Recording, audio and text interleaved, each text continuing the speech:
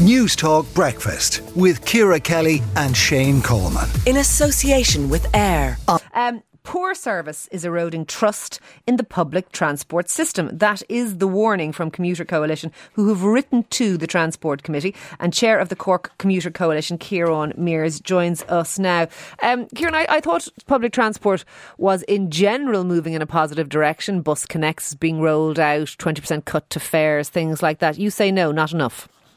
Well, a lot of the things that are in the pipeline are very good for the future of service. Bus Connects will bring a lot better service to a lot more people in Cork City. The fare cap has made, the fare reduction has made using the bus a lot more accessible. But one thing that has unfortunately been going backwards is the quality and the reliability of service. Unfortunately, right now, Dublin Bus and Bus Éireann are seeing a real problem in trying to recruit and retain drivers. And that's unfortunately having a large impact on the ability to provide reliable services. So in some places right now where there's meant to be a bus every 15 minutes or every 20 minutes, we're seeing one or more of those per hour not show up. And that just isn't great for commuters when they can't rely on a service. Okay. And are you hearing on the ground that people are therefore turning away from using it? I mean, what would they be turning to use? Cork certainly has a traffic problem on the quays in particular, so I can't imagine people really want to get back into their cars either necessarily.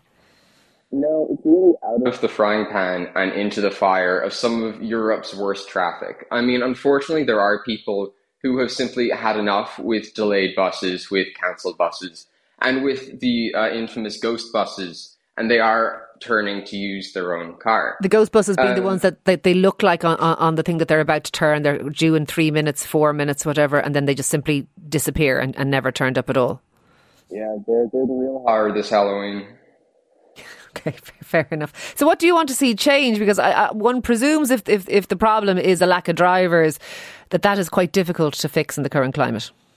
Yeah, it is difficult to fix. But just as an example, the government have been trying to recruit more and more drivers over the past year and a half to help fuel Bus Connect in both Cork and Dublin. But unfortunately, we're not seeing the real impacts of that on the ground in terms of bus service. So ideally, we would like Minister Ryan and the CEO of the National Transport Authority to explain to the Oireachtas Transport Committee what the process is. Why are we not seeing the successes of what should be a very good campaign to try and increase the level of service overall? We'd also like timetables to be updated to reflect reality.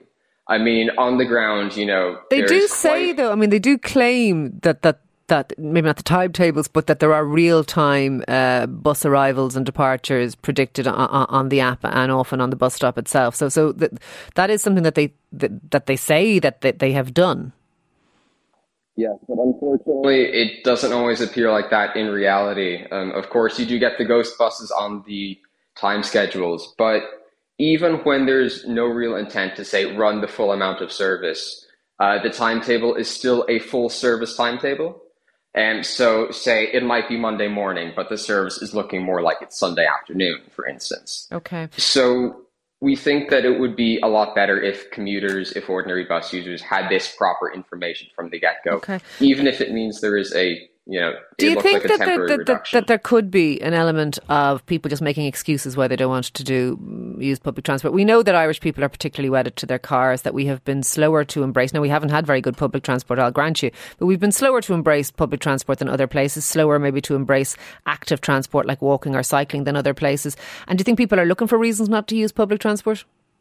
I don't think people are necessarily looking for reasons, because a lot of the times when we have seen good pro-transport measures, the bus ridership has increased. A few years ago, when the 220 went 24-hour, the number of users went up.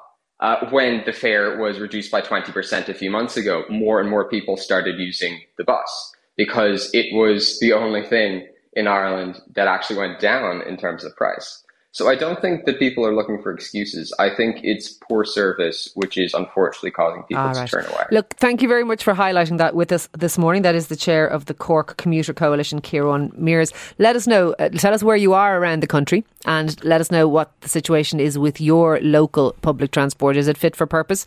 Do you use it? Do you have, exactly as Kieran says, ghost buses and things that you think are about to arrive and you feel like you're about to rely on and then they never show up? Let us know. It doesn't matter whether you're training it, darting it, loosing it or bussing it. We'd love to hear from you this morning here on Newstalk Breakfast. Newstalk Breakfast with Ciara Kelly and Shane Coleman. In association with AIR. Weekday mornings at 7 on Newstalk.